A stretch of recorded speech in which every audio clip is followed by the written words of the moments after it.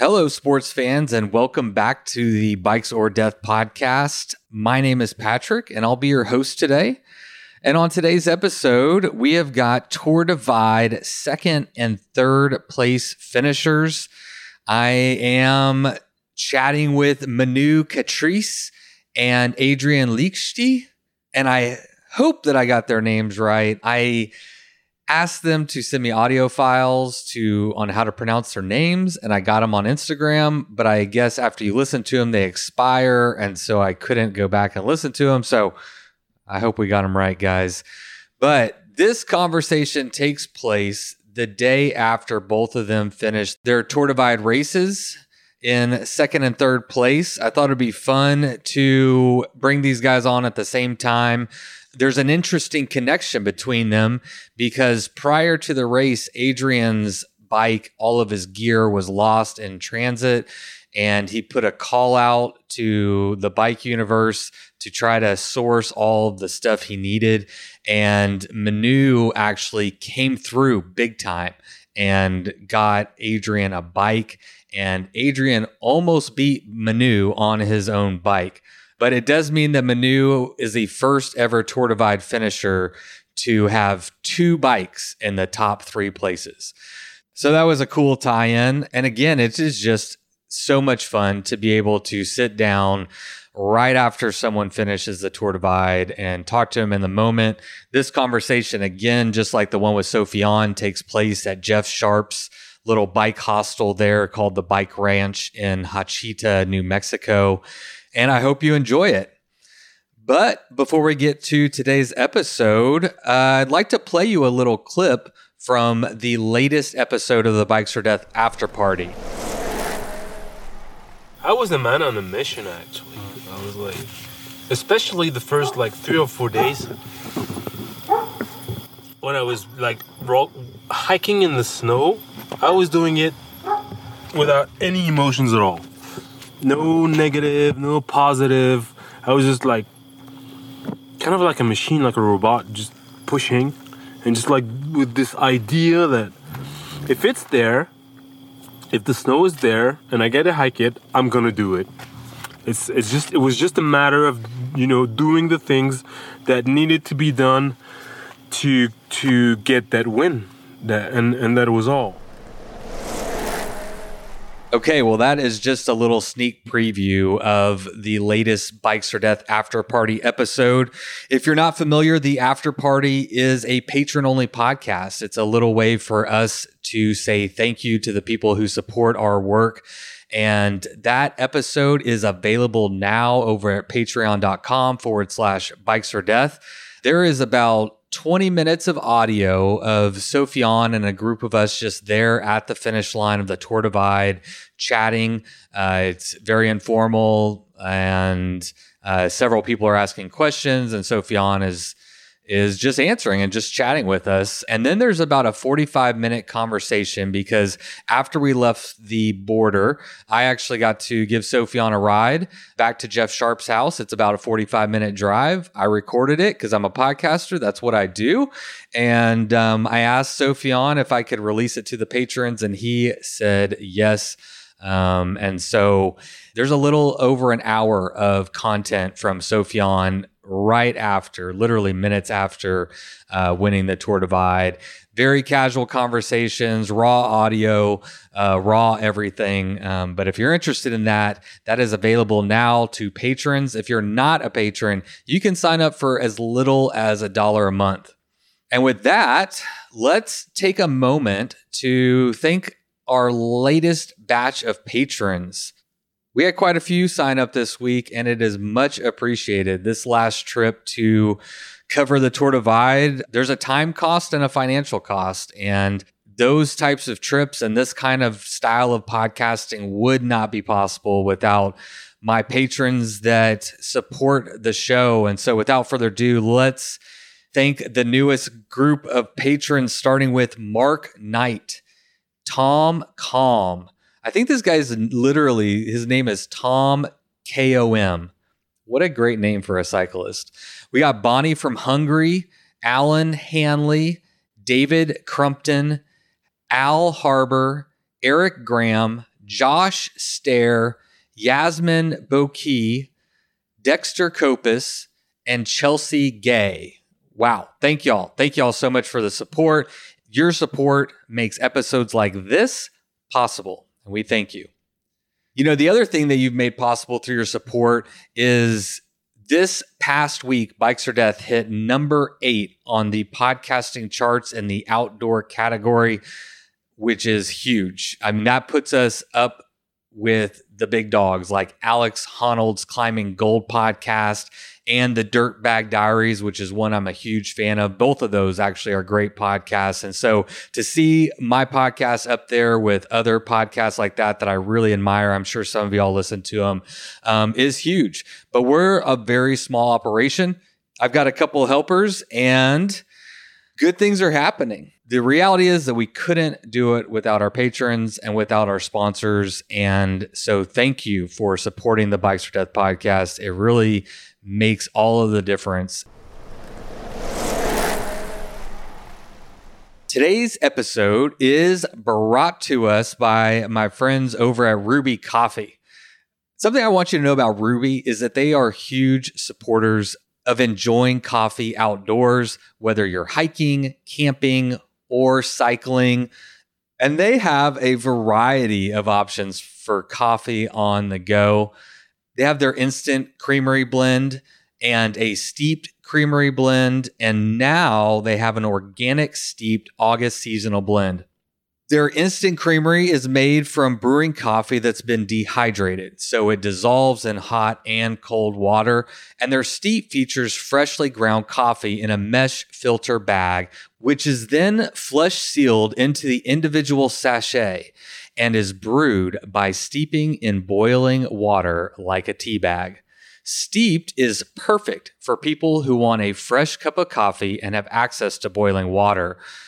Ruby launched its steeped offerings with August as their flagship blend, and now August is certified organic as well.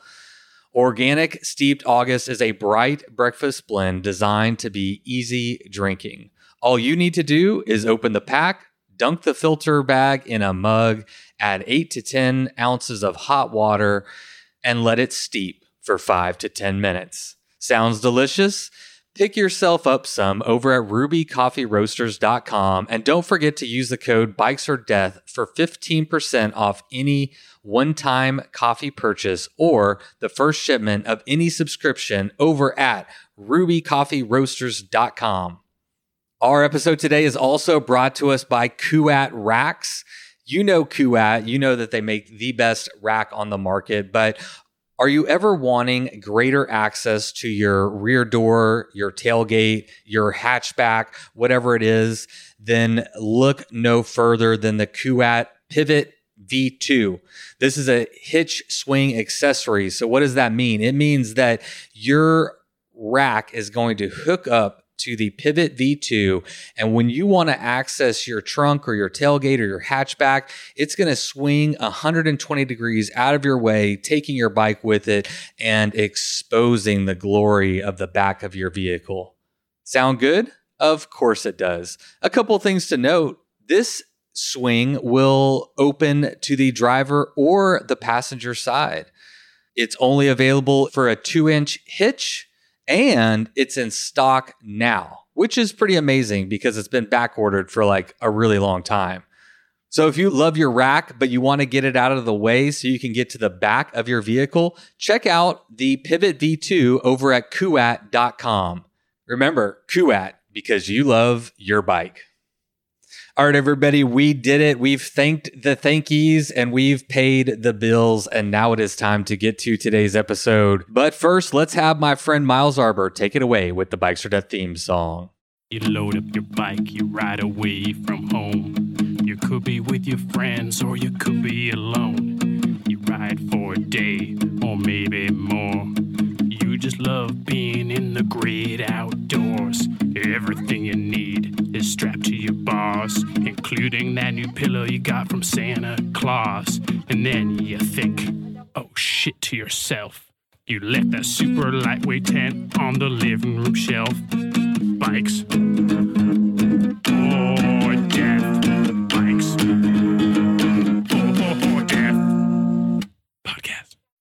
All right, everyone. I am sitting here with Tour Divide number 2 and number 3, Manu and Adrian. Congrats, guys. Yeah, thanks a lot. Yeah, thanks. How are y'all feeling right now? Manu, start with you. Just for perspective, anyone listening, we're sitting here on the morning after you finished. So you've slept. We ate some pancakes. We ate pancakes with ice cream. I said y'all ate pancakes. Actually, Manu, you had like 2 bowls of oatmeal, big bowls of oatmeal. Yeah, man. Then pancakes, ice cream. Yeah, that was really needed. I'm feeling good. Glad to be here. And had a lot of food yesterday and today as well. So it's stocking up again, I guess, and just recovering. And had a really good sleep this night, and I feel a lot better now. So Adrian didn't snore too bad? no, not at all, actually. I know. Sofiane was a lot worse, I guess. It was funny. The first night I slept with him, I mean, he sounded like a grizzly bear. But then last night, he didn't snore hardly at all. Okay. But he told me, he's like, I only snore when I'm really, really tired. And so Makes sense. Yeah, but it's kind of weird. It's like if you're really tired, he sounds like a freaking grizzly. But last night was fine, so we all slept good. Me, most importantly. What about you, Adrian? How you feeling? Yeah, I feel good today. My legs are not swollen, so that's a surprise. Because after every races, I have a swollen leg, and I feel good. What about your toe? I think my nails are dead on my toes. Yeah. Too much cycling. Yeah, one of his toes is like coming off, and it's gross. Yeah, that's not good. That's the price you pay. Yeah. That might be the biggest injury that we've seen actually out of the top 3. I mean, Sofiane's knee's a little banged up. You have Manu, no injuries. Yeah. No issues. Just no. And just then had some sore knees yesterday afternoon, but other than that, nothing to complain about. So pretty lucky. Yeah, it's crazy. All y'all got out pretty unscathed. Yeah. Overall. Yeah, maybe because this race is not a lot of climbing. It's mostly flat and long stretch. Did he just said not a lot of climbing? No, it's only 45,000 meters on 4,000 kilometers. It's not a lot. It's a lot of rolling hills indeed, and there's some steep stuff, but not all the time. So you're right, and So where you come from, is there a lot more climbing, or are you just used to more climbing? Yeah, I did races with more climbing. Yeah. Yeah. Do you prefer that? No, I like to travel to travel more than climbing more. Yeah. So the Tour Divide maybe suits you a little bit better than some other races. Yeah. So let's get a little background on both of you. Adrian, why don't you start? Just where are you from, and what has been your Tour Divide history leading up to this year's Tour Divide? Yeah, I'm from Switzerland, from Geneva. I'm bike messenger in this city, and I'm a cyclist since 25 years. I did a lot of mountain bike and road races before in the late 90s, and after that I started to travel more by bike, and I did my first bikepacking race in 2016. It was in Italy, and my dream was to race the Tour Divide one year, and I did it this year. Yeah. Oh, this was your first year? Yeah. Oh, wow. I'm the first rookie. Yeah. You're the first rookie finisher. Yeah, that's amazing. Wow. Okay, I forgot that you mentioned that. All right, we'll come back to that. Manu? Yeah, so I'm from Belgium. I'm working as a full-time bike mechanic there.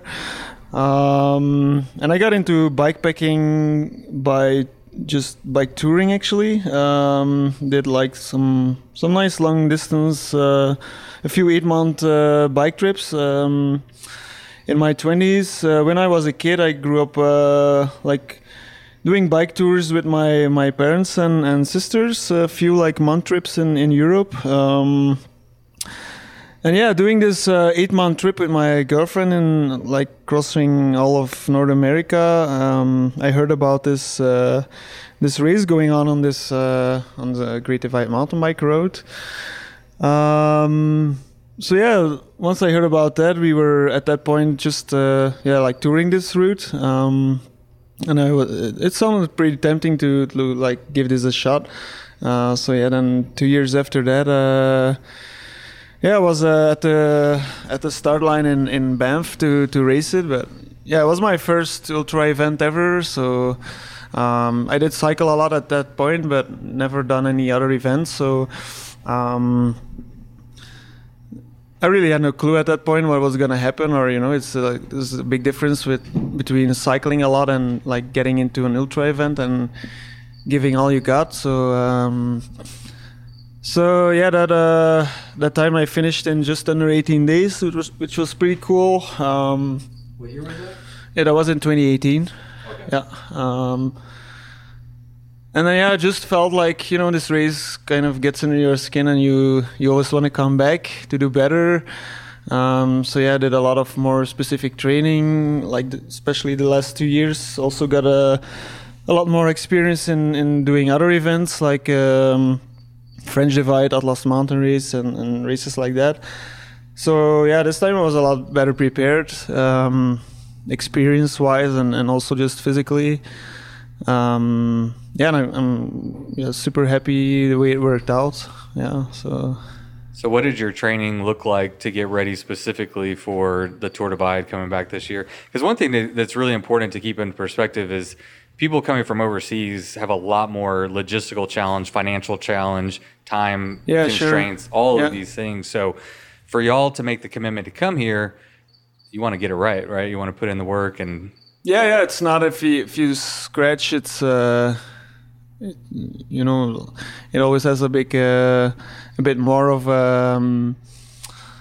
how you say this, consequences, right? So, like you say, you want to do it right, and so yeah, my training. I started working with a training coach, Rose, since like a year and a half now, I think, and I've been doing like quite a bit of structured training just to get like the most quality out of training while having a busy life, having a full-time job and 2 kids and all that. So and your wife also does these types of events, and so one neat thing about y'all is y'all are always like trading off on. Yeah. So next it's her turn, and she's doing Atlas or Silk Road? Atlas, right? Yeah, Atlas Mountain Race. You're right. Yeah. Yeah. So the training, you think the training helped? Did they train you specifically for the Tour Divide? Did your coach? That was like my main goal for this year. So is your coach familiar with the Tour Divide? She is now, but she wasn't before. She's actually like a retired road racer. So for her, it was also quite a bit of like sort of a challenge to like train someone for ultra events. It's a completely different thing, so compared to like training someone who's just who's training for criterium races or something like that, it's a whole different kind of training, and but yeah, in the end it just comes down to getting better on the bike and spend more time on like more hours on the bicycle and train like more specific for like the long climbs and that stuff, and just right on. So Adrian, how did you prepare and train for Tour Divide, especially considering you've never been here before? This was your first time and you had an excellent result, so obviously worked out. I don't train at all because I'm a bike messenger. I ride 100 to 150k each day, 10 hours on the saddle. So no, I don't need to train.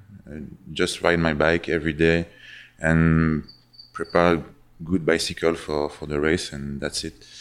Yeah, but what about like logistical stuff? And did you have a strategy coming in for when you were going to sleep or anything, or was your strategy just to push it? No, just for this race, I didn't check the route at all.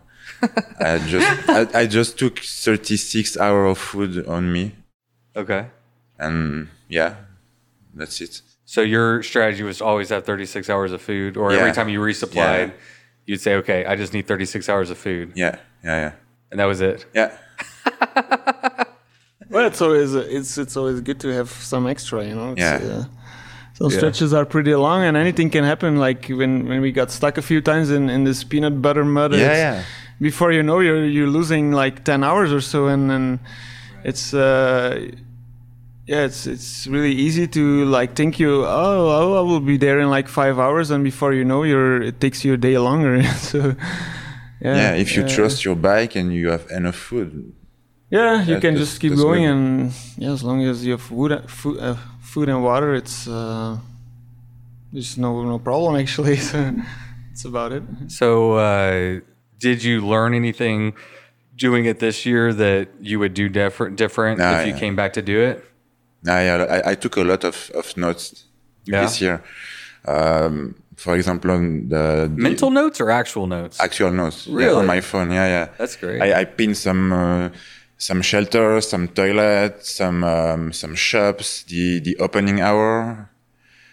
Sometimes it's not necessary to arrive at 6 in the morning in the front of the shop, and the shop open at 9. So yeah. I took a lot of notes. Yeah.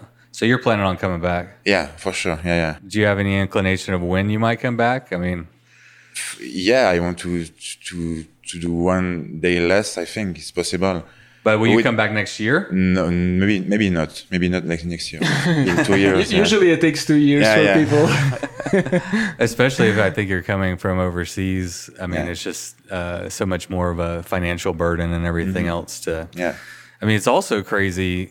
You know, we watch the Tour Divide every year, and we know that the Tour Divide finishes like in the middle of nowhere. But until you're actually out here, you realize how remote it is. And now we're sitting in Jeff's house, and you see kind of the chaos behind the scenes of like, how do we get you guys back to Belgium and Switzerland? Yeah. Switzerland. Yeah. It's like there's 2 train stations, one in Tucson, one's in El Paso. So you have a few hour drive just to get there, but you have to have someone to get you there, and y'all don't have friends in town or anything like that. So Yeah, I mean, not to imagine like if Jeff wouldn't be here, you would just end up at the border, and you would have to ride back 65 miles to the first town, and or is it 45 miles, and then I think it's 65. and then you probably would have to like hitchhike or something to Lordsburg and then get a bus from there. It would be like a whole different situation. And now, yeah, we get picked up by Jeff, or I got picked up by you, and yeah, there's like a safe haven, you know. It's like you get a place to recover a few days, and then you're good to get home again. So Yeah, this has been neat for me because I got to give first, second, and third place all rides from the finish line to Jeff's house, which is about 45 minutes. I don't know. I mean, other than Jeff, I don't know how many people have got to do that and just like hang out with, you know, Tour Divide winners. Y'all are winners. Everybody else is losers, according to Jeff. Yeah, this place is like pretty amazing. I don't know how I haven't heard more about this. You know, you always hear about the race, but you never really think about the logistics that go into getting you back home. And just, yeah. And the other thing that was surprised me is when Sophion finished, there was like 8 or 10 people. It's like a decent little crowd, but not like a lot of people. When y'all finished, there was nobody. Nope. There was me. Yep. That's it. Like, I was just like, if I wasn't here, y'all would just be finishing. And Yeah, it's so on the other side, it's really special as well. Like last time I finished there at 4 or 5 in the morning, and it was just me, and you sort of get the time to let it sink in and what you just achieved, and but of course, then there's the point of getting out of there, you know, and then it's really nice if you're being picked up and get to a place like this and rest. So it's special. do you prefer finishing with somebody there or by yourself? I guess both are nice, but like a race this long, and it's just like a part of it, I guess. It's always nice to have like some friends or family when you're at a finish line. Like when I did the French Divide, my parents and girlfriend were waiting at me at the finish, which was really nice. But yeah, this one has something extra as well. It's nice. Yeah, it is how it is. So Adrian, in other races over in Europe and other places y'all race, are there typically people at the finish line, or is it pretty rare to have finished to like no, or pretty common to finish to nobody?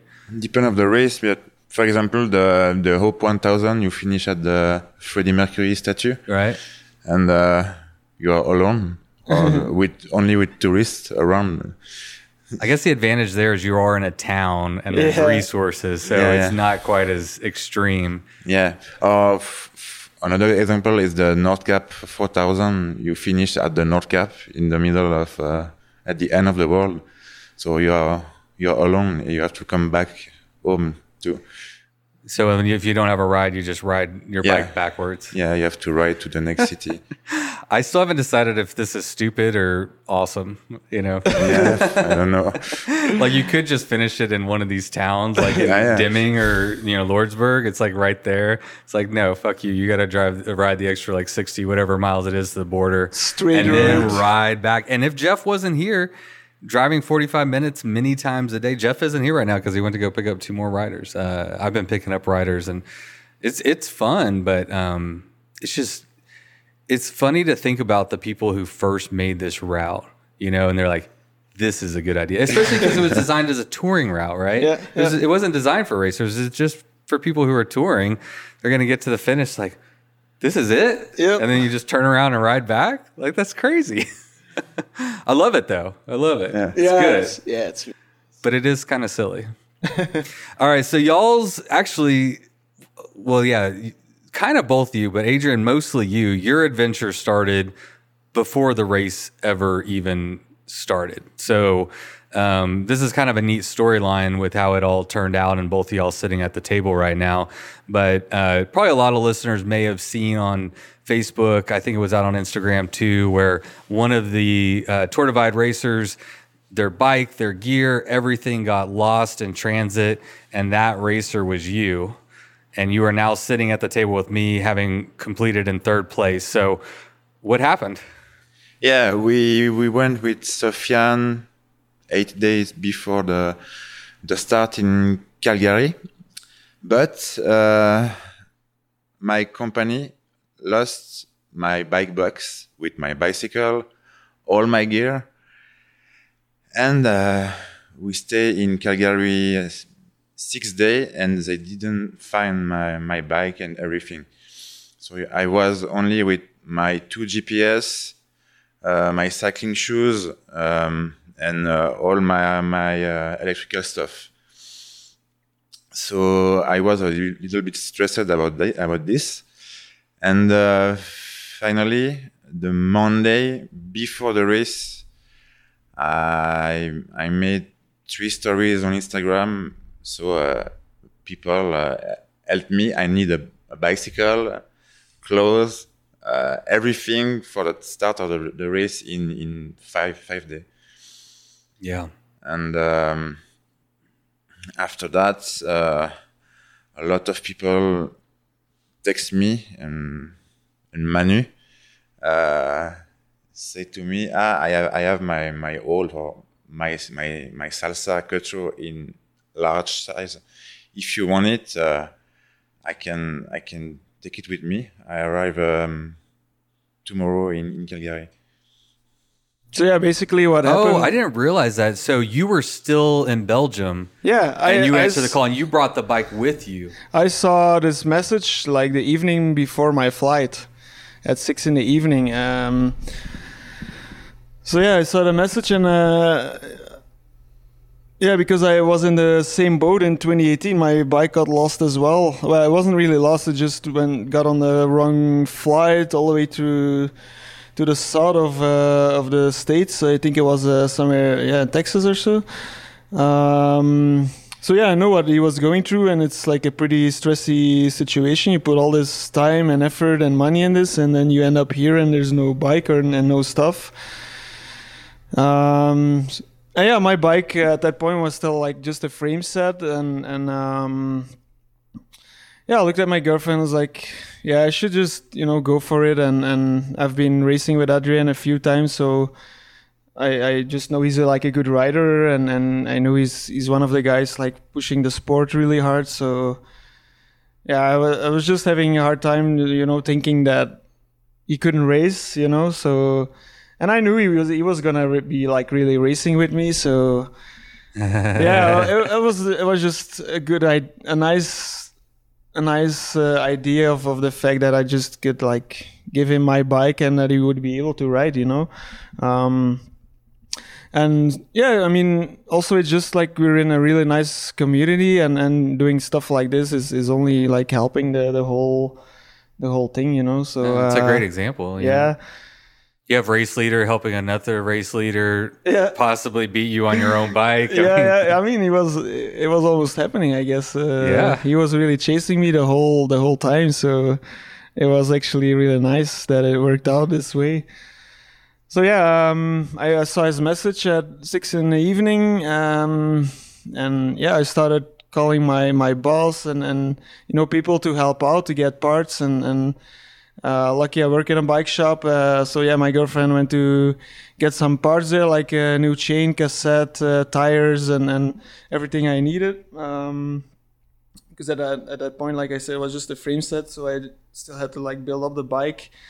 And yeah, Tour Divide is not just like a 1,000-kilometer race, the bike needs to be good, and it's not the first best thing. You just put a bike in a box and whatever.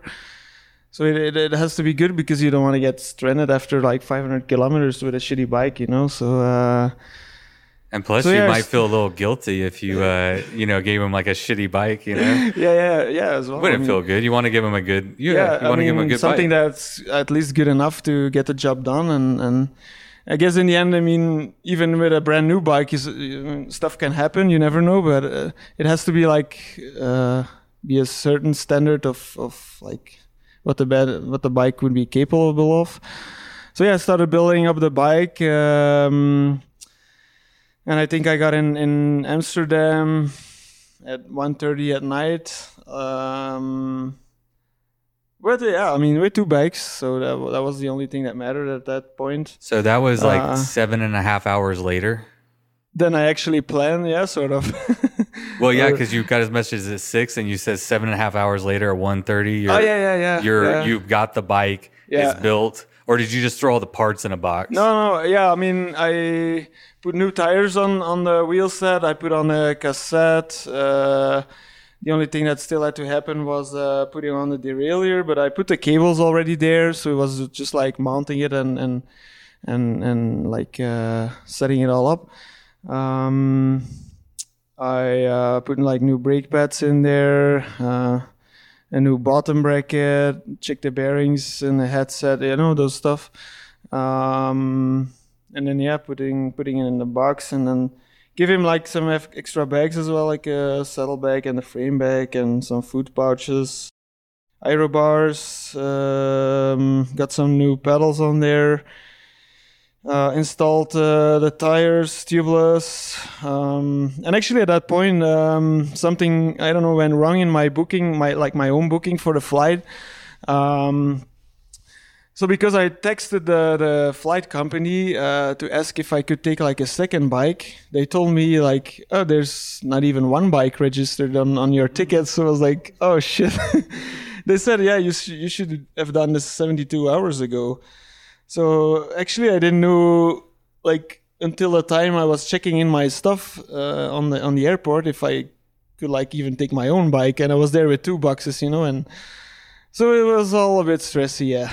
For sure, but you made it. In the end, I mean, they even made me like only pay for 1 bike box because I didn't have any other luggage. So it was really cool how it turned out. So I get 2 bikes on the plane for the price of 1, and Adrien was waiting at me at the airport, and then yeah, I took a bike to his hotel and started like putting it together and having a test ride on it. And yeah, to be honest, I mean, endless respect for I mean, just being able to get a bike. I mean, he was obviously gonna ride the same bike, the Salsa Cutthroat from himself, but mine was built up with a flat bar because my drop bar, like the brakes and everything, really needed some good service, and they were not up to riding the Tour Divide. So I just had more confidence in like the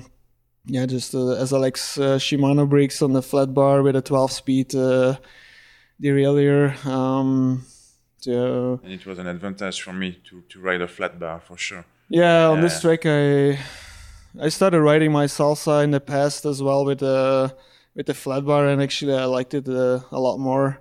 Just more confident and less strenuous on the hands as well, and just a lot more stable, and just gives you a lot more speed on the downhills as well. So I mean, all three of y'all are on flat bars with aero bars. So and that seems to be the most common Tour Divide rig. Especially on this track, it's just it's either like long stretches just straight forward, and that's when you're in the drop bar and in the aero bars. And if you're climbing or if you're going downhill, it's just nice to have flat bars, I guess. The only difference I noticed was rigid versus suspension. Yeah. So you were running suspension, front suspension, and you were a rigid front fork. Yeah. So how did Adrian? You piecemealed? It sounds like you got the bike on Wednesday, right? And race starts Friday morning. No. I arrived there on Tuesday afternoon. Yeah, I finished the build on Tuesday evening. Find some pulley for the derailleur. It was not easy to find this. Yeah, right. And on Wednesday, we rode with Sofiane, Zoe, and Andrea and Alan from Calgary to Wednesday, to Banff by bike. Test ride. How far? Yeah, we rode 140k. Oh yeah, yeah. Oh, that's a good shakedown ride. Yeah. So how did everything work? I mean, you scrambled. It's not just the bike; it's everything. You got to have electronics, the clothes. You borrowed everything. The bibs you were wearing were different. The saddle, everything was different. So how did it all work out? I mean, obviously you came in third, but I made a little. How do you say this? Adjustment during this ride, and it was okay. So you ride 100. It's a bike. It's just a bike. Yeah. It's a bike and stuff. Yeah. I guess if you know what you need. Yeah. You just have to. The crazy part is getting it all.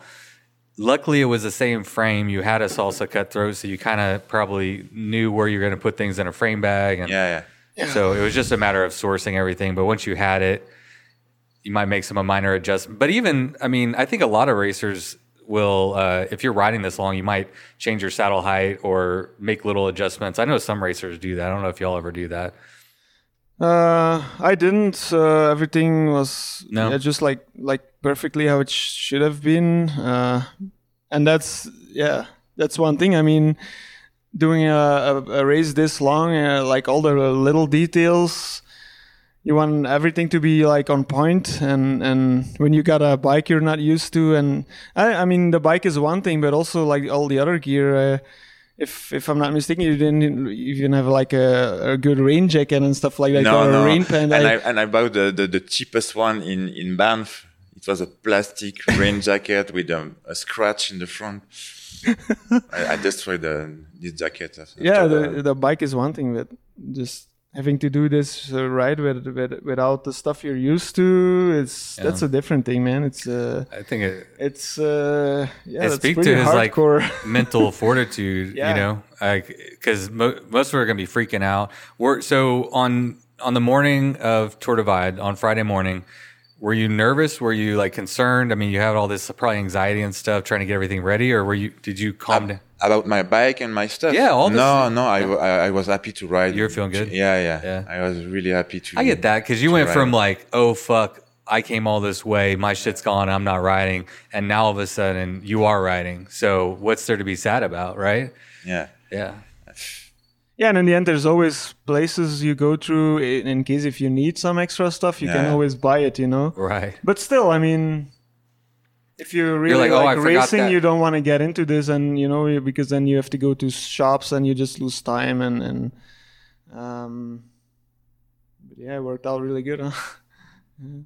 So we have a couple of records this year. One record is that, Manu, you're the first person to have 2 bikes on the podium in one year. Yeah. And it literally has Manu's name on the frame that Adrian was riding, which I thought was funny. Yeah. And you put on your track leaders that you were a sponsored rider by Manu, right? Yeah. And then he almost beat me. I know. So were y'all competitive with each other? I mean, this was a pretty close race, especially up until probably halfway mark or a little bit past. There wasn't a lot of separation. Who were your biggest competitors when you were out there? Who were you chasing? Whoever wants to start. Who are you chasing? Who are you trying to not get caught by? Well, I was feeling pretty strong from the beginning. From the first day, I was riding together with Ben and Sofian and Josh. So I think the first 3-4 days I was more racing with Josh, and then we ended up riding together for a bit more than a day, which was really cool. Had some pretty tough moments there, which were really nice to sort of share them with Josh. And then, Josh didn't really feel very good. He had a chest infection from the beginning, so he ended up scratching at Lava Mountain Lodge just before Union Pass, I guess. And I think from that moment, so that's when Sofian and Nate were still in the lead. And then a little later, I got into the second position once Nate scratched in Pinedale. And I think from out there, it was, Sofian was way ahead, usually between 80 and 100 miles in front of me. So I think from that moment, it was pretty much between me and Adrian all the time. Sometimes I had a really nice gap, and then all of a sudden he was getting pretty close again. So I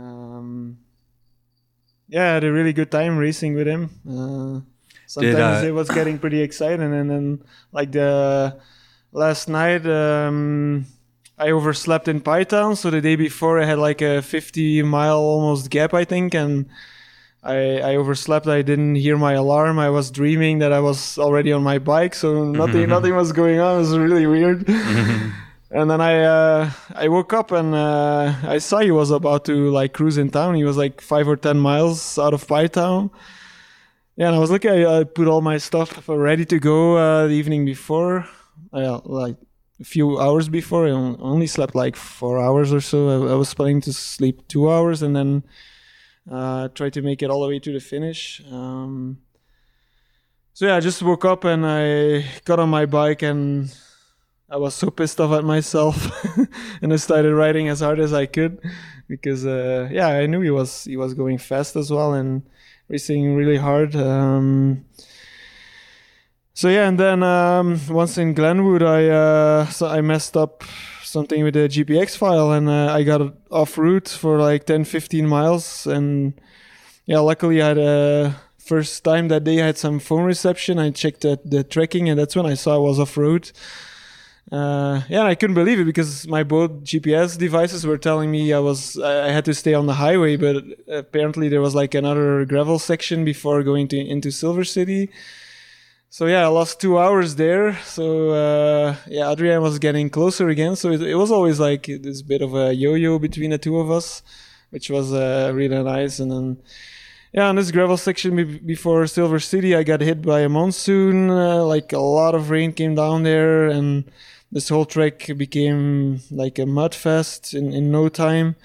Took hours to get through there, and as well for Adrian, of course. He spent the night there in the middle of the mud pit. And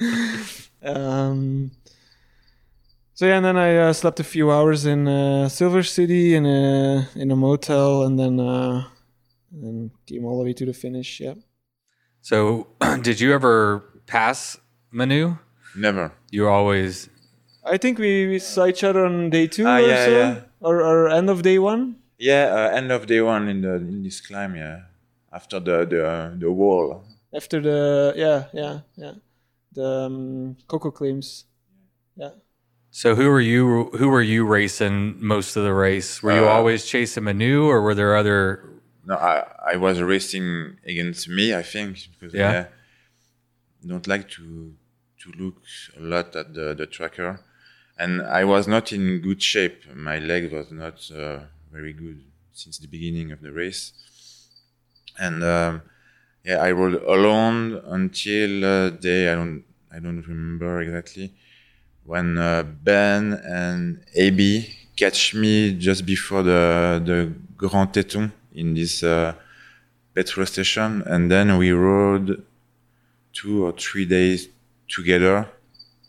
But Ben and AB are too strong for me. They stop a lot, but they ride fast, and it was so hard for me. So the last night we slept together, and I left at 3:15 in the morning, and they left at 4. Was that at the detour there? No, it was after the basin. We slept in a museum, in the front of the museum. Oh yeah, old right, episode. yeah. And I forgot about the name of this place, but after the basin, when After a long downhill. Yeah, we slept there. Just before Brush Mountain Lodge. Yeah, exactly. Yeah. 29 kilometers before Savory, Brush. right? In Savory, yes. You slept in a museum? No, it was in the front of the museum. Okay. Yeah. Just under an awning or something yeah. like that. Yeah. They left some food and water in the, Oh, they did. Yeah. Oh, wow. So it was a good place to camp. I mean, they were expecting. And just after the rain, See, that's one of the things you wouldn't know unless you write it. You make a note. You're like, okay, they're going to probably be there next year. But you wouldn't know that going into These it. people give they have like some food and drinks ready for people coming through. Yeah. You can buy some stuff there, and they only do this for like people who are racing and touring as well, I guess. Because when I got there, it was early in the morning, and it was on a Sunday. I think 7 or 8 in the morning, and there was no one there, so I was kind of because I was running out of food there, and it's still like a long stretch before you get to Steamboat Springs. But then of course there was this there's still Brush Mountain Lodge, and I knew Kirsten wasn't going to be around this year. The lodge is closed this season, but she's so nice. She still put like some food and stuff out there. So some drinks and a good rest there, and there were like some pastas you can put in a microwave, and so it was good to go again. And had an hour stop there, I think, and got over the pass into Steamboat Springs, and then there's a lot of shops and stuff. So Adrian, was it always your goal to just race yourself and not focus on what everybody else was doing? At the beginning of the race, yes, but after I left Ben and AB, and I came closer to Manu. I think this day I took something like 40 miles to you, the day from Brush Mountain Lodge, because I rode at my pace without stopping. And it was easier for me to ride at my pace. I'm slow, but I don't stop. And I rode something like 26 hours without stopping a lot. Yeah. So at that point, were you chasing Manu? Yeah. Yeah? Yeah. After that, yeah. Were you wanting to... Yeah, you have always to look in front of you, not in the back. Yeah. So you're like, at that point, you're like, okay, I got a shot. I can take second. And I can beat him on his own bike. Yeah, why not? Why not? Would you enjoy that? No, enjoying. No, it was. No, the goal was to finish this race because it's long. Yeah.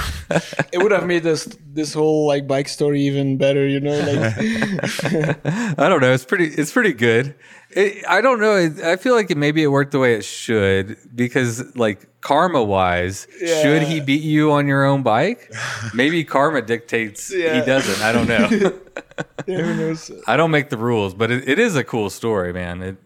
It's a cool story for the community, an example of how this community is. You can help each other. Yeah, I guess there's no other community where stuff like this would happen, you know? And what if Sophion say, you know, you're not going to get pro Peloton racers making pancakes the morning after for your for competitor, you know? Yeah.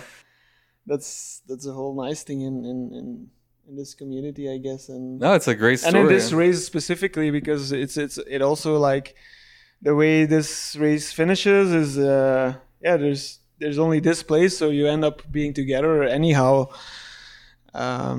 which is really cool to like share stories after this whole thing. And because otherwise, you know, if you end up in a town, everyone gets his own hotel or gets a ride out or gets family picking them up, and you got separated from each other right away. And out here we at least get to spend some time together, which is really cool. Yeah. No, it's really cool. I mean, we do this at my East Texas Showdown, the race that I host, and there's always a party afterwards, a big gathering. And I mean, there's like 100 people there, and everybody's telling their stories, and people are learning from each other. And, you know, it's just a great thing. And how there's not as, you know, you go home, I don't know what your social circles are like, but not everyone is going to be able to relate to the experience you just had the way the people in this room can relate to it, you know. On this year, these conditions, I mean, this is the only time that you can really share those stories and that camaraderie. And it's cool, man. True. I love this sport. I love how it all worked out. You were generous. You helped. I mean, the community, you helped them. Other people helped with other gear that you got. And then you were able to fucking do it and come in third. So it turned out to be a great story. But it would have been funny if you beat you on your own bike. Yeah, I couldn't let that happen. All right, so let's talk highs and lows. What's the best part of the route? What was your favorite experience, and what was the worst? I guess highs and lows are there all the time, and it fluctuates like continuously. You're going from one low to another high, and then this race is all about getting through the low points, I guess. And I think for myself, like let's say darkest moment would have been after Sargents. I was really tired there, and it's like this really kind of boring stretch. A little bit like desert looking area with there's just not much to see, and it's like the entire day before you get into Salida. It's it was just mentally a really tough day, and I was so tired, and I was just falling asleep all the time. I didn't have any power in my legs. I think I took like 2 or 3 15-minute power naps on that trail, and there was just such a heavy headwind, and everything was just working against me, I guess. But that's what this race is all about, and also other races, of course. It's just you have to just get it in your head that everyone has to face like the same or at least similar conditions, and you're not doing this alone in the end. And one day you're having a bad time or a hard time, and then you know the other guys will have a hard time at another point. So you just have to keep moving. Actually, just even if you're going super slow or if you're even walking, you just gotta make progress, and that's also already a big thing. Just don't stop, or at least stop as little as possible. And that was for sure in that area my lowest point, I guess. And actually, I had a lot more like really nice times than low times. So it's hard to think of one that really pops out. Actually, not a state or anything that you like the most. I really like Montana a lot because it's the terrain, and it just there's more like difference in the terrain compared to like New Mexico or Colorado. I mean, every state has its nice things, I guess. So yeah, I don't know. It probably still has to sink in a little bit, and maybe in a few days I might like remember the like certain moments as I really pop out. What stands out to you. But it's good to hear. I mean, it was a good experience. You know, you had a lot more highs than lows. Yeah, sure. That's great. I mean, and I'm just really happy the way the race went, and I took like the decisions I made were all like made the way that they should have been made, and I kept like a really good focus during the whole race, so which is really nice, and I just felt ready for it, and I enjoyed it a lot actually. Even making it to the finish line, I was still like feeling pretty fresh, and it just worked out really well. That's worth noting. Since I picked up all three of y'all, I have some perspective on this, and Manu was definitely I think he finished the freshest. He was like, I'm fine. I feel great. I'm like, nothing hurts. No, nothing hurts. I just... yesterday I was thinking maybe it's still like sort of the adrenaline or, just finishing and the good feeling of finishing in second, which for me was like more than I could have dreamed of, really. But I mean, even today I had a good sleep last night, and I feel really good, like a lot better than when I finished in 2018, actually. So should have raced harder, I guess. I think you could have gone harder. Damn, I gotta come back. Yeah, for sure. What about you, Adrian? Highs and lows. The lowest point was the peanut butter mud when I took the original routes. Because in the middle of the race, it was raining a lot in this section, and the organizer decided to reroute the rider, but he texted me, and I didn't get the message because I was offline. It was impossible to check my message, so I took the route in this peanut butter mud, and I walked, I think, 6 or 7 hours with my bike on my back.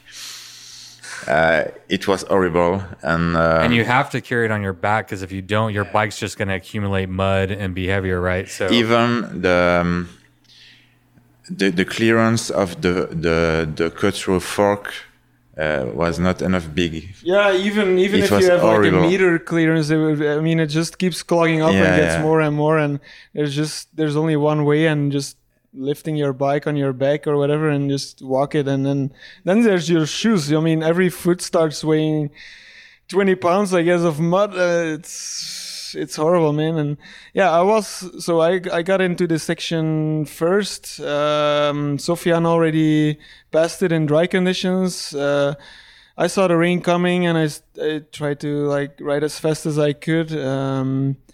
But it ended up raining, and after 10 minutes, it was like impossible to ride there. But I was like just at the point where, I was like, there's no way in continuing here. So I got back on track for like a mile and a half walking with my bike on my back. To get back on the pavement, and there I saw on the maps there was like an RV park, so I just decided to go out there and just think about how getting through this. And so I ended up calling Matthew to tell him, dude, this is just impossible to get through. So we were talking about it, and he said me like the way I could like make a detour. And where I was at the RV park, I wanted to let Adrian know, because at that point he was still just before like the mud section, but I couldn't reach him or anything, so I knew he was going to be fucked, So I knew in which mess he was going to get into, but there was no way on getting a hold of him, so. So I had to go back the whole way where I actually started that morning on the pavement. And So yeah, that was mentally also like a pretty like deep moment, like going back where you come from. So on such a Sophion long got race. through it, Yeah. and then it hit while you were in it. Yeah. You were the one that called Matthew Lee. Yeah. Matthew Lee did a reroute, but you didn't find out about it until you tried to reach him. Matthew Lee tried to reach you. Your At least phone- not soon enough. Yeah. And so you went through that whole section? No, the 1/3. Yeah, I made the tour of the lake. Yeah. And I walk inside the lake to not be on the trail with my bike on my back. And after that, finally I called the organizer and he said, you have to make a detour.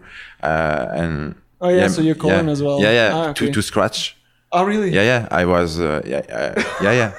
Oh cool. Yeah. I didn't know that. That is definitely your low moment. Yeah. Yeah. Oh, So shit. you call him to scratch it. What happens? I said, no. You have to. You didn't get my message. You have to make the detour. And after that, I made another detour, and I was in 5th or 6th position. So I lost, I think, 6-7 hours or more. I don't know.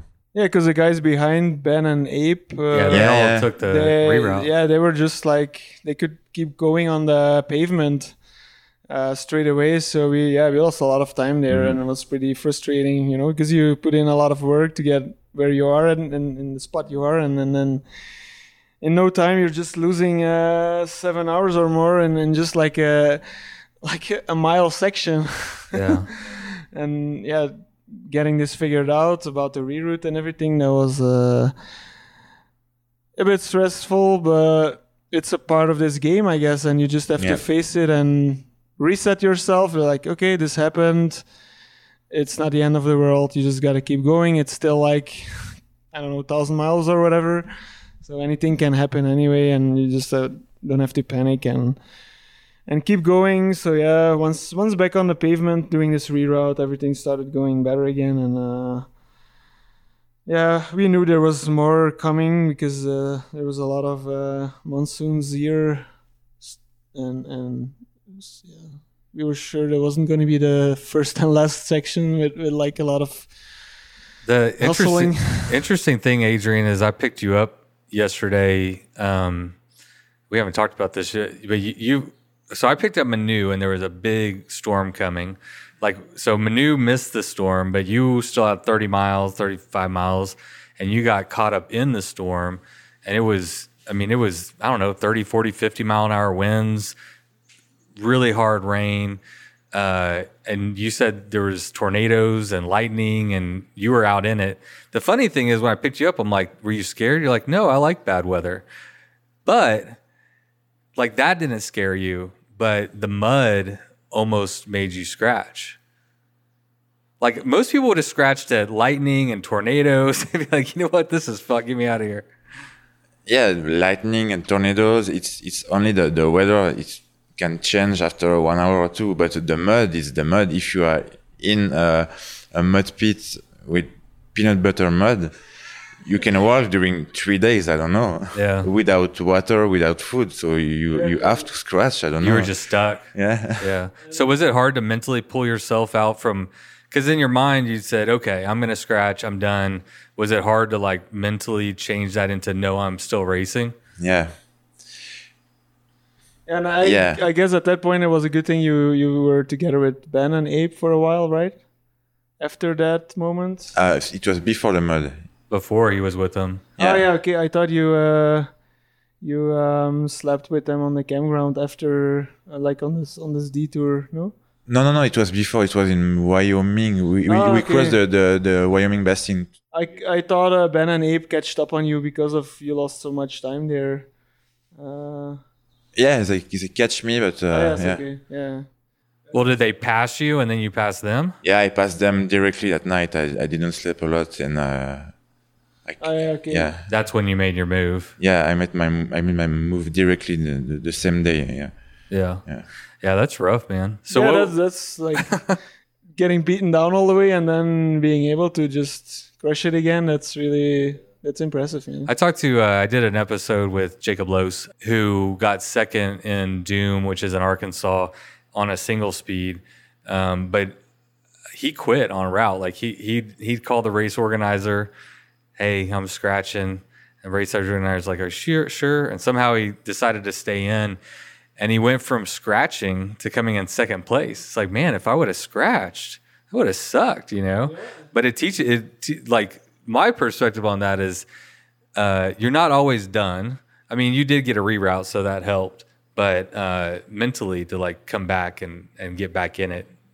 Yeah, finishes at the finish line. You know, it's anything can happen until you're actually there. Yeah. I mean, even just 20 miles before the finish, still something can happen. You can get a mechanical and lose a lot of time in it, and that's why I guess. I mean, it stays exciting the whole time until you get there. Actually, even as a dot watcher, man, like I was trying to time it to come here at the end of the race, and I'm watching everything, but I mean, there's no guarantees that Sofiane's going to win or anything. I mean, you could break something, you could crash, have a crazy mechanical, crazy weather. I mean, anything could happen. Yep. So it's just a crapshoot. So you guys are both very experienced racers. You've ridden all over. How hard is the Tour Divide compared to other stuff you've done? I would say the hardest part of this race is just the length. Yeah. The length for sure.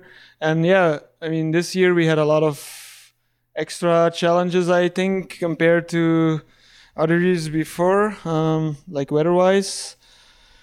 It was really cold, like entire Montana and some parts of Wyoming. It was like all day around freezing, and it just took a lot of extra energy just to stay warm and motivated.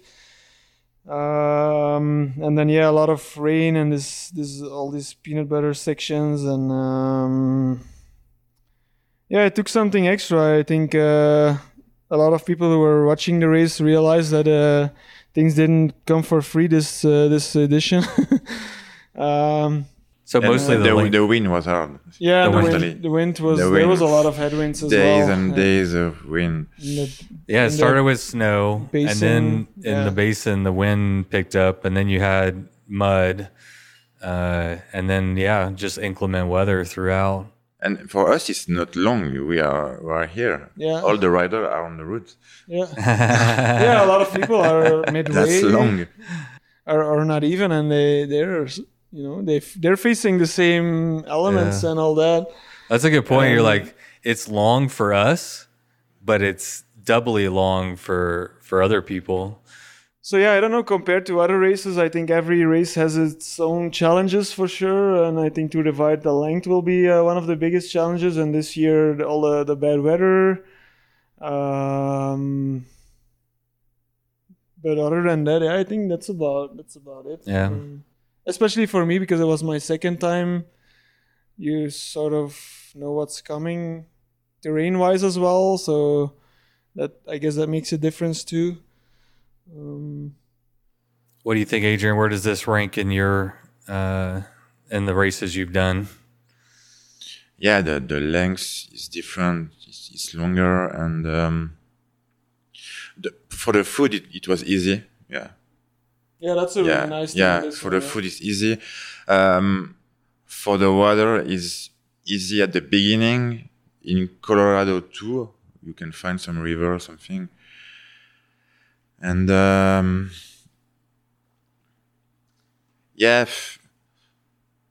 sometimes you are alone hours and hours. Yeah. I've been. But that's a good point for me. I like to be alone doing races. Yeah, me too. Just being in your own little world and do your own thing. It's I like to the day and a half I've been riding with Josh together. That was really nice, and I enjoyed it a lot. But in the end, I just also like to be alone and just do your own thing. It's easy to get distracted from other people's there if you're riding together. Get distracted from their way of doing things, and it's easy just to stop more in moments you otherwise wouldn't. Or it seems like if you're racing, you want to stick to your own program and not have to worry about what anybody else is doing. It's just easier to stay in your own head but at some points, I guess it helps if there's someone somewhere around and you just keep meeting each other back and forth. Like I had with Seth Wood in 2018, it was pretty cool. Just spend some times together every now and then. We were not riding together all the time, but just get to see somebody. Yeah, and then you by the night falls, you meet each other again. It's like, oh, let's camp together and stuff like that. So that's nice. But this time, I was riding alone. Other than the time with Josh, I think I've been riding alone the entire route. Yeah, so which is nice. I like the people on the route too.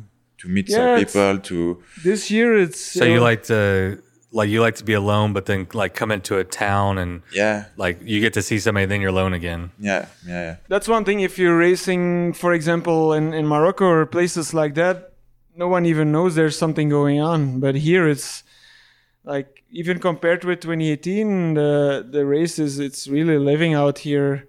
Even people who would probably never rode a bike themselves in their entire life, they know about it and they come at you in towns and they're following your dot and they come and give you hugs and yeah, there was a lot of support on the track this year, which was really cool. And it gives you a massive moral boost when someone just comes at you and says you're doing great, and then just for chatting for a minute and then you're good to go again. But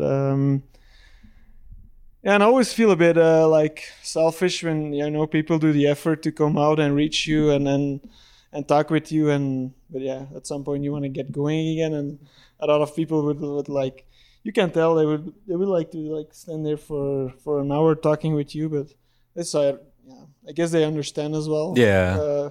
When you're really racing in, let's say, I don't know how many 10. of them understand. Some of them are going to understand, and others won't have a clue, and they'll stand there and talk to you all day. Yeah, probably they don't have a clue, but they realize you want to get going again as well. So. Yeah.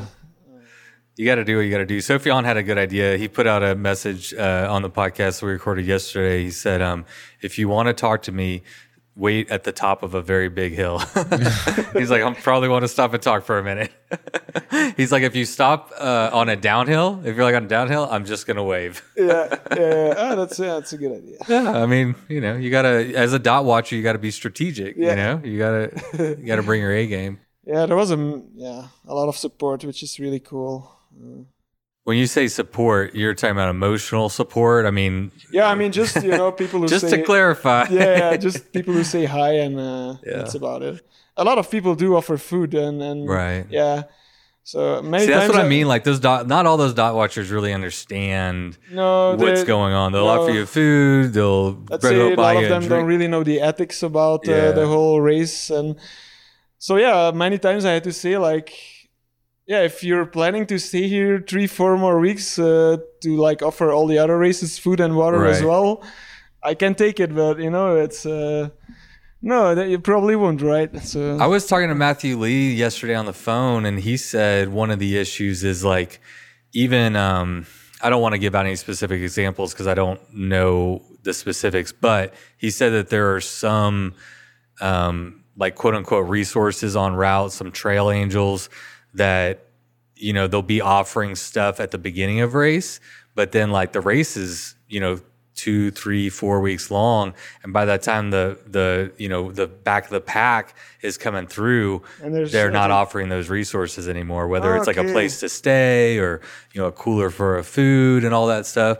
And so there's even that goes on, not even just the dot watchers, but I mean it's a long race, I mean, if you want to have like some food and drinks somewhere out in the middle of nowhere for 4 weeks long. Yeah, it's a lot. You got to go back and restock with ice and food and all that stuff. But I never thought about that. But I guess that makes sense. Like they get tired and lose interest or something like that. So yeah, there's another advantage for going fast, I guess. You can expect some more of the amenities to be available to you. But this race is getting big. Y'all have raced a lot of other places. Is there any other race that draws this much attention and interest? I mean, from my perspective as a dumb American, Tour Divide is like the biggest race that has the most attention on it. I think like many other races that put a lot of effort into social media,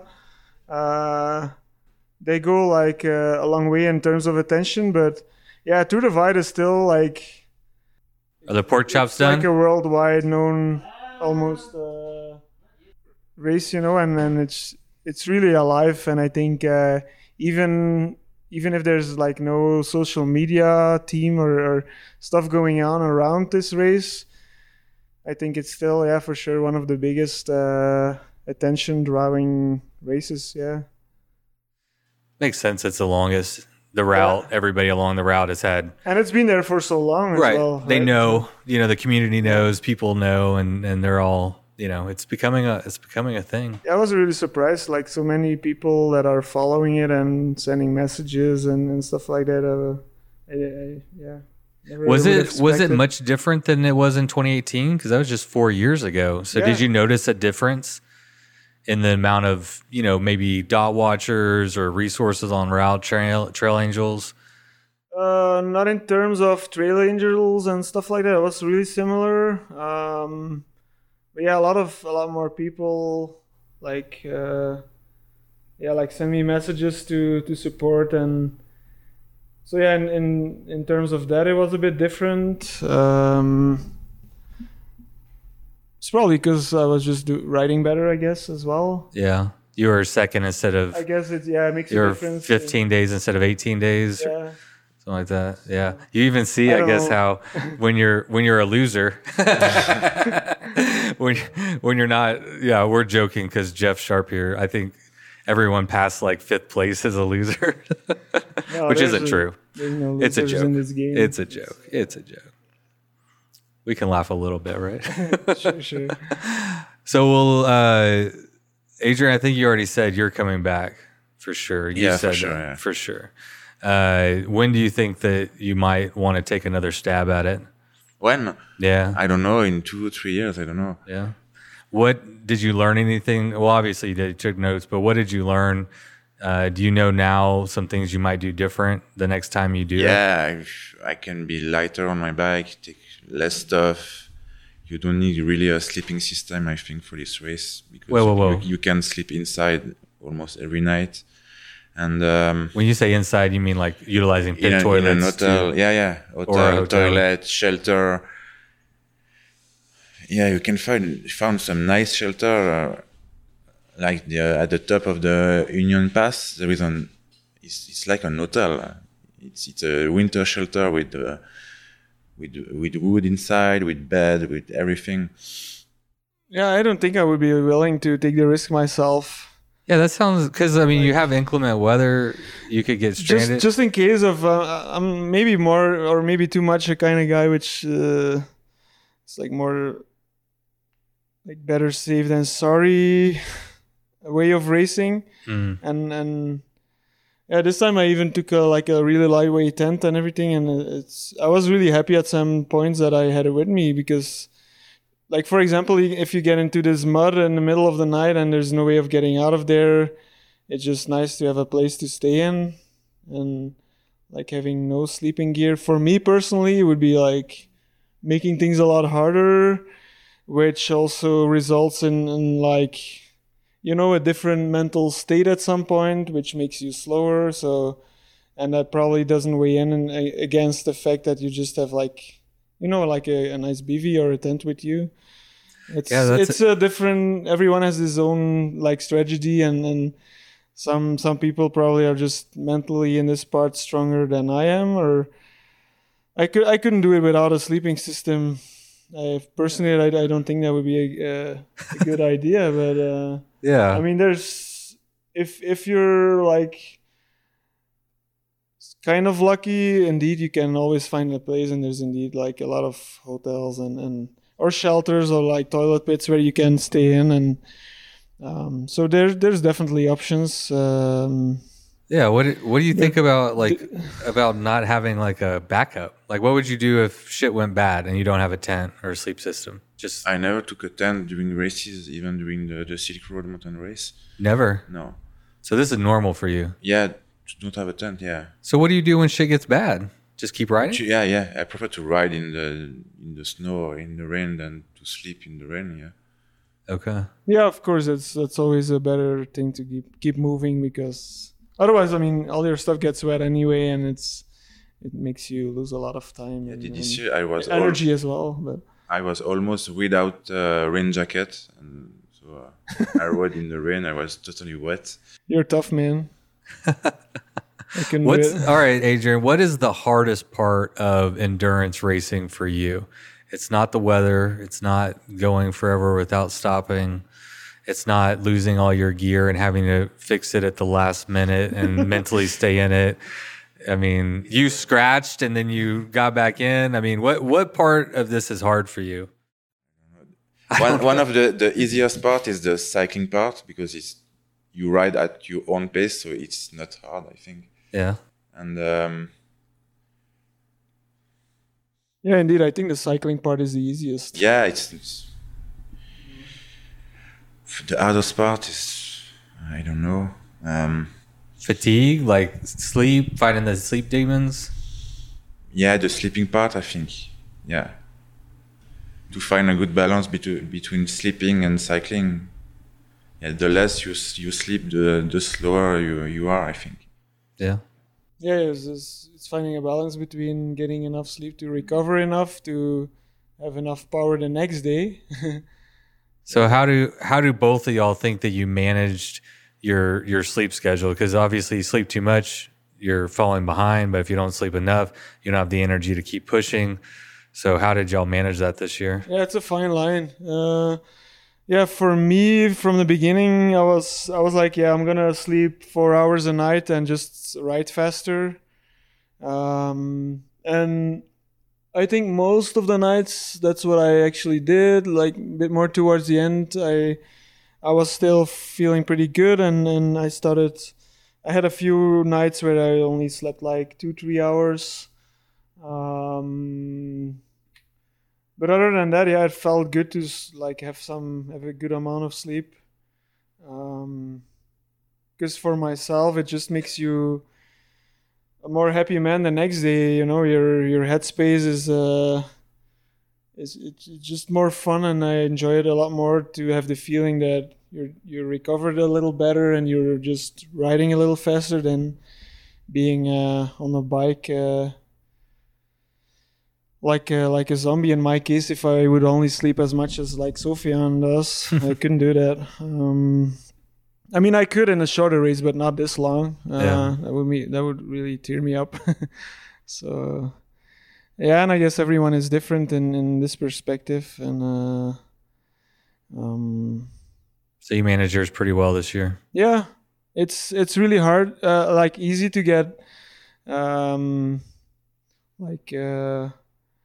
get into the race too much and start sleeping less because when you're tired, it's easy to start thinking that, oh, I gotta sleep less because then I'm gonna get closer to the guy in front of me. But it works the way around. You know, it's a long race and you have to like stay mentally in a good mood, and that's gonna bring you a lot further than sleeping less and feeling bad the entire day.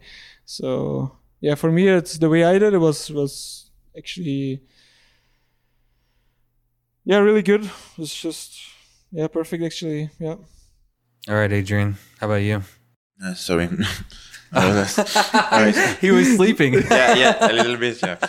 That's funny. We're almost done. So the question was, how did you manage your sleep through the race? Like that balance. I slept a lot. You did? I slept 3-4 hours each night, I think. Every single night. No, Yeah. you skipped one night, right? When you passed. Yeah, after the You went 36 hours, I think. Yeah, after the peanut butter, yeah. Yeah, to make up for that. No, it was different. I tried to sleep a bit near this dam, and the police catch me in the toilet, and I had to move. And Oh, really? yeah. Oh, And damn. it was not the police; it was the forest park ranger? security guard. Ah, Oh, security guard. Okay. Yeah, I put everything to dry in this because I was full of mud in this toilet, and I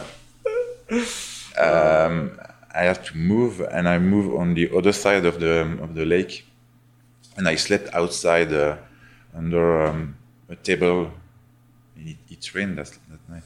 Was it in one of these recreation areas? Yeah. And I slept only 1 hour.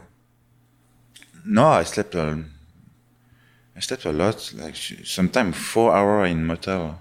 It was so nice the day after. Yeah, so you feel good, and it makes you happier. Yeah. Day after, and it's really important. Sleep is important. Yeah. We forgot to get your answer on if you're coming back to the Tour Divide. Yeah, I don't think so. There's just so much other races I would like to do. And I toured this route once, and I raced it now twice. So, yeah, for now, I don't know. I'm really happy that I came in second, so I don't have the feeling like there's unfinished business. Right. Of course, winning it would have been even better, but I never came here really to win, or it was just like I wanted to push myself as hard as I could, and just do as good as I possibly could, and that's what I did. So I'm really happy man this way. So you never know, I guess. Maybe later in the future, but yeah, for now I don't have the feeling I will be back really soon. There's a lot of events, a lot of places to see and go ride your bike. And exactly. If you have a good result here and you're happy, no unfinished business. Yep. Adrian's got some unfinished business. It was only his first year though, so you had this is your third time here. Yeah. This is Sofian's fourth time, I believe, right? Fourth, including your touring. Yeah, and it's just your first, so we got time. Sofian, did you confirm that? This is the first year that we've had the podium was all Europeans? Yeah, I did some research, and it appears that it's the first time ever that we have a 100% European podium on the Tour Divide. Hell yeah. Oh, yeah. Europe taking over, man. Nothing you can do to stop us. Well, I don't know. Y'all keep coming over here, and you're like, Sofian's done. You're not coming back. Manu's done. Adrian's going to have to carry the mantle for Europe next year. Yeah.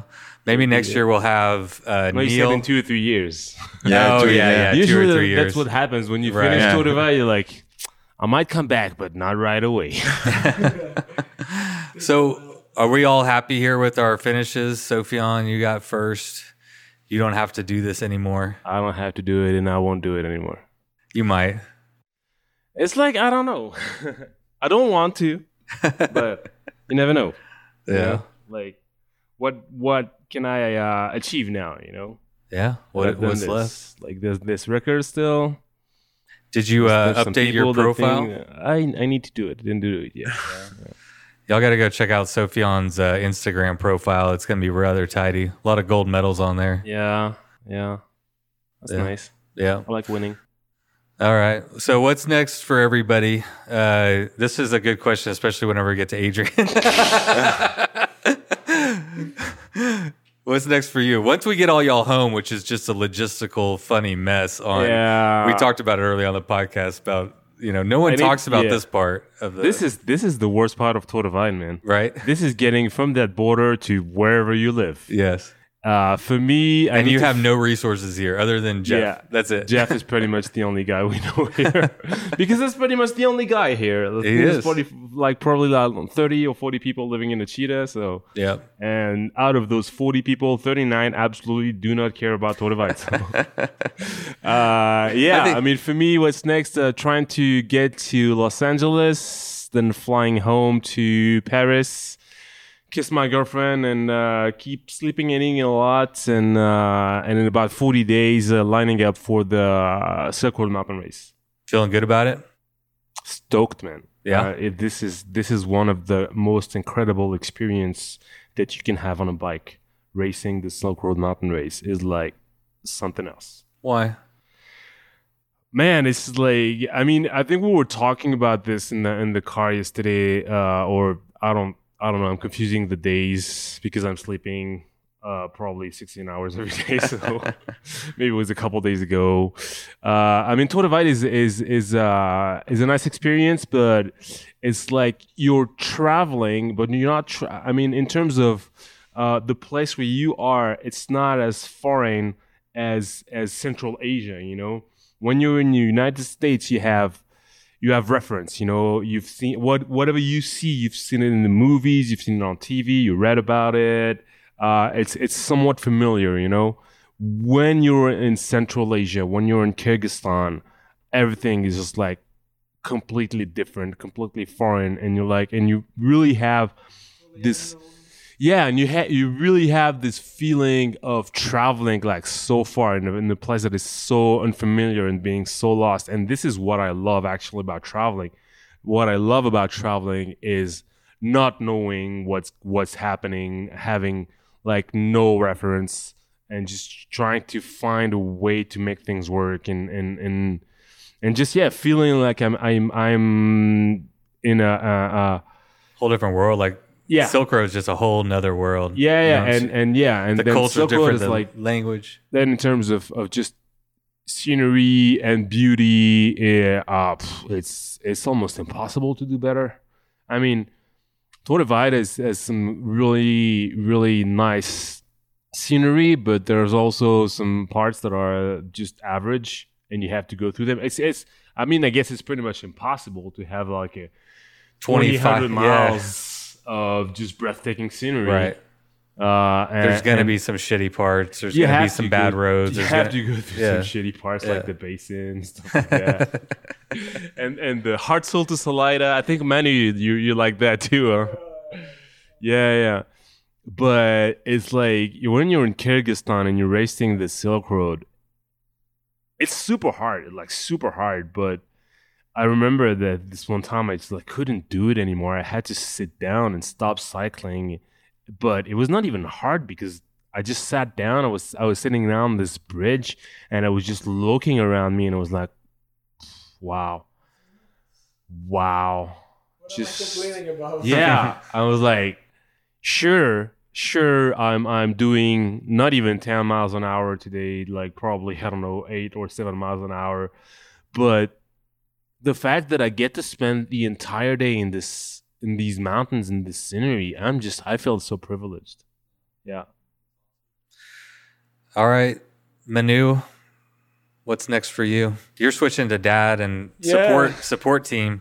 I'll get back to work like a day after I'm getting back in Belgium. So I think this was my main goal for the year, and I'm not sure yet. I think some smaller events, more like local and that don't require plane flights and stuff like that. So yeah, I'll definitely do some short and hard races, I guess. But I really still have to figure it out what and when. So for now, there's actually no plan yet. You've been planning and preparing for this for, did you say 18 months, the Tour Divide?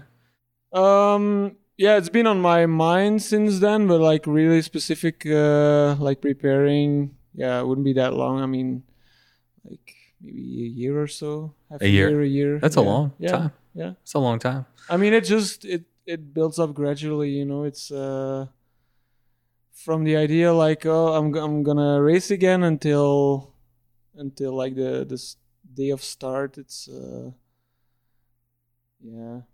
mean, sometimes you're just doing your thing and you're just training, but it's only really the last 3 months before the start that you're actually starting to digging deeper in the whole race and route and stuff like that. Not that I actually had a lot of time to do this, but just as much as I could, I tried to. But actually, for example, getting to spend some time on the route and resupplies and all that, it's really only the last week before the race actually I had time for that. So, and I mean, also because I'd done it twice before, and on this race there's just so much information available that it gets almost really easy. So, I mean, you could do this race like Adrian. You could do it without any idea of what's going on or resupplies if it's just a matter of taking enough, and then you will manage to do fine. So yeah. So your wife is doing Atlas. When does Atlas take place? I don't know. I think it's beginning of October, right? Okay, we got time. Sofiane will know. Yeah, the two. Huh? Possible. 2 of October, no? Yeah. I think Yeah, so, yeah. 1 or 2. The first So weekend. Okay, yeah. June. So we got Sweet. July, August, September. So basically 3 months. Yeah. So she'll be, your wife is going to be Yeah, I'll be getting home and she will start like training hard again. really hard. That's like perfect timing almost the way Yeah, that worked yeah. out. Did y'all plan that? Yeah, she'd have that. No, not just really. the way it works out. Yeah. She, That's exciting. How do you think she'll do? Predictions. Well, I don't know. For now, she got registered as a duo with a girlfriend of hers. But she just got surgery, so it will all depends a little bit on how that works out. If not, I think she might still go solo. I don't know. I think she will do pretty good. Like when I was talking with her a few days ago on the phone, she was like, "Oh, when I hear you, I think I should push harder as well." Yeah. She just 2 months ago she did Italy Divide, and yeah, for her it was like her first bigger event, and yeah, I'm sure she can do better, but it's not a matter of like pushing yourself in this kind of races super hard from the beginning. I think it's better to just build it up and stay comfortable in the zone you're in at that moment. And every event you do, you will get faster, or you will be able to push yourself a little harder. So Yeah. I think it's better to do it that way than just push yourself like all the way and not enjoying a single minute as well, you know. So Yeah, that's good advice. Every race is going to be different. Yeah. You're going to feel different. You got to just live in the moment and do the best you can. but The real question is, will she be faster than Adrien's girlfriend? The girlfriends are going toe to toe. Battle of the girlfriend. nice, yeah. Good Yeah, I mean- segue. Yeah, I think she will do good. She's pretty tough, and she just doesn't have a lot of experience yet in racing, although she has a lot of experience in just being out there adventuring. So, and that's also like a big part of races like that, especially in Morocco, where you're like in a completely different world than, for example, coming over here in the US and race here. So yeah, I'm really excited about that. Heck yeah. Yeah, and it's gonna be like not too much sleeping and watching the daughter a lot of the time. Yeah, the roles will be reversed and you'll be sleep deprived for a different reason. Yeah. Oh, I would love to go back there as well. It's a really nice one. All right, beautiful. Adrien. So you're going home to Switzerland. You got your job, you got your house, and everything's waiting for you there. No, I quit my job. I quit my flat. So now I'm homeless. But my bike and all my stuff are already in a box somewhere. So I have to race another long race. Wait, you got to race where? I don't know. Maybe the French Divide in August. Yeah. We should have mentioned that. They did find your bike. You have all your gear Yeah. somewhere. They find my bike. I think the day 3 or 4 of the race. So I don't know where is my bike now. Maybe in Switzerland, maybe in Vancouver. I don't know. But they found my bike. Yeah. Yeah. That's a relief. So you don't have a house, you don't have a job, you don't have a plan, but you got a bike. Yeah.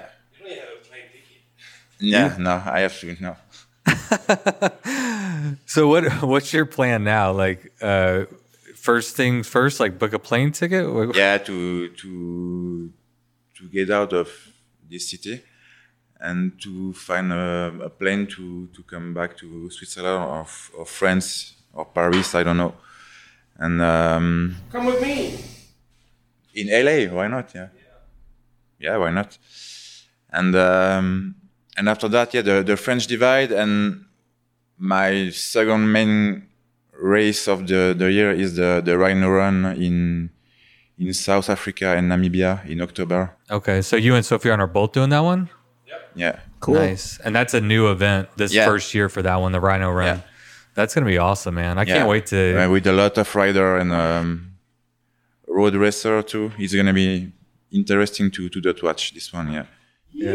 Oh, we got another finisher. Yeah, Ben's there. Oh, is that your buddy Ben? Yeah, buddy. Hey, You got Alive and pizza? kicking. Good job, man. Good job. Good to see you, man. Danny, you killed it, brother. You. I think. All right, Adrian. So you're going back to nothing, and you're gonna do some races. What about your girlfriend? So your girlfriend is also doing Atlas. yeah, maybe we plan to race the Atlas in pair, but we don't know yet. Maybe yes, maybe no. Okay. So It's if an you idea. race it as a pair, you just have to finish together. That's the only you can help each other. Yeah, You're together, and you got to finish together. That's the deal. yeah, that's the rule. Yeah. Maybe I should get in pair with my girlfriend and race as a couple together. Who's gonna watch Yeah, the why not? kids? Oh yeah. Yeah. It's kind of long to find a babysit, right? No, that's not gonna happen. It would be nice though. Well, let's wrap it up because we got some new riders here, and we were pretty much done anyway. But congratulations to both of y'all. Thank you so much. Yeah. It's been an honor, man. Thanks It's for an- picking me up at the border. It was like really nice. Yeah, me You're too. welcome. I still don't know how you knew it was me, because he doesn't fucking know me. I don't think so. We've never met before. No, I mean, And I'm like taking pictures and like from kind of far away, he's like, Patrick. Like, how the fuck do you know? How do you yeah, know? because Jeffrey just told me, and I heard from my girlfriend that you said in some podcast episode that you were thinking about like coming over here. Yeah, right? yeah, I've been So, teasing a little bit. Uh, I just didn't know if it would work out with the schedule, to make it, because you never know when people are going to finish. Yeah, and yeah. I got kids too. but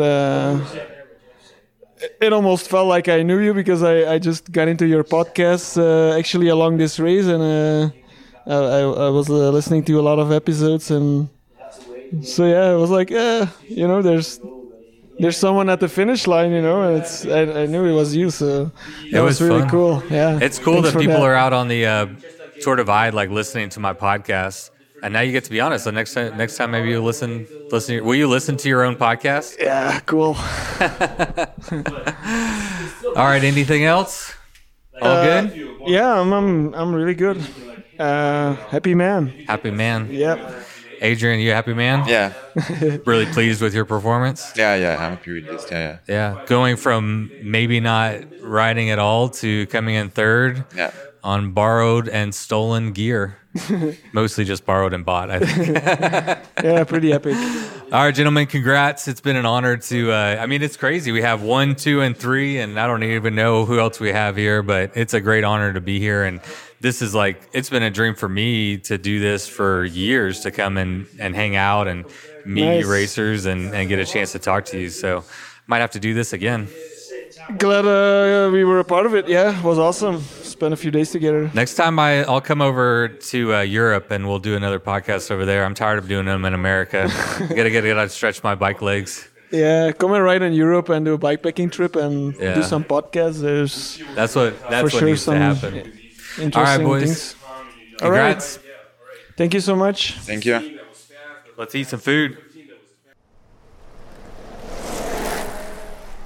All right, everybody. Thank you so much for tuning in. And thanks again to Manu and Adrian for coming on the episode.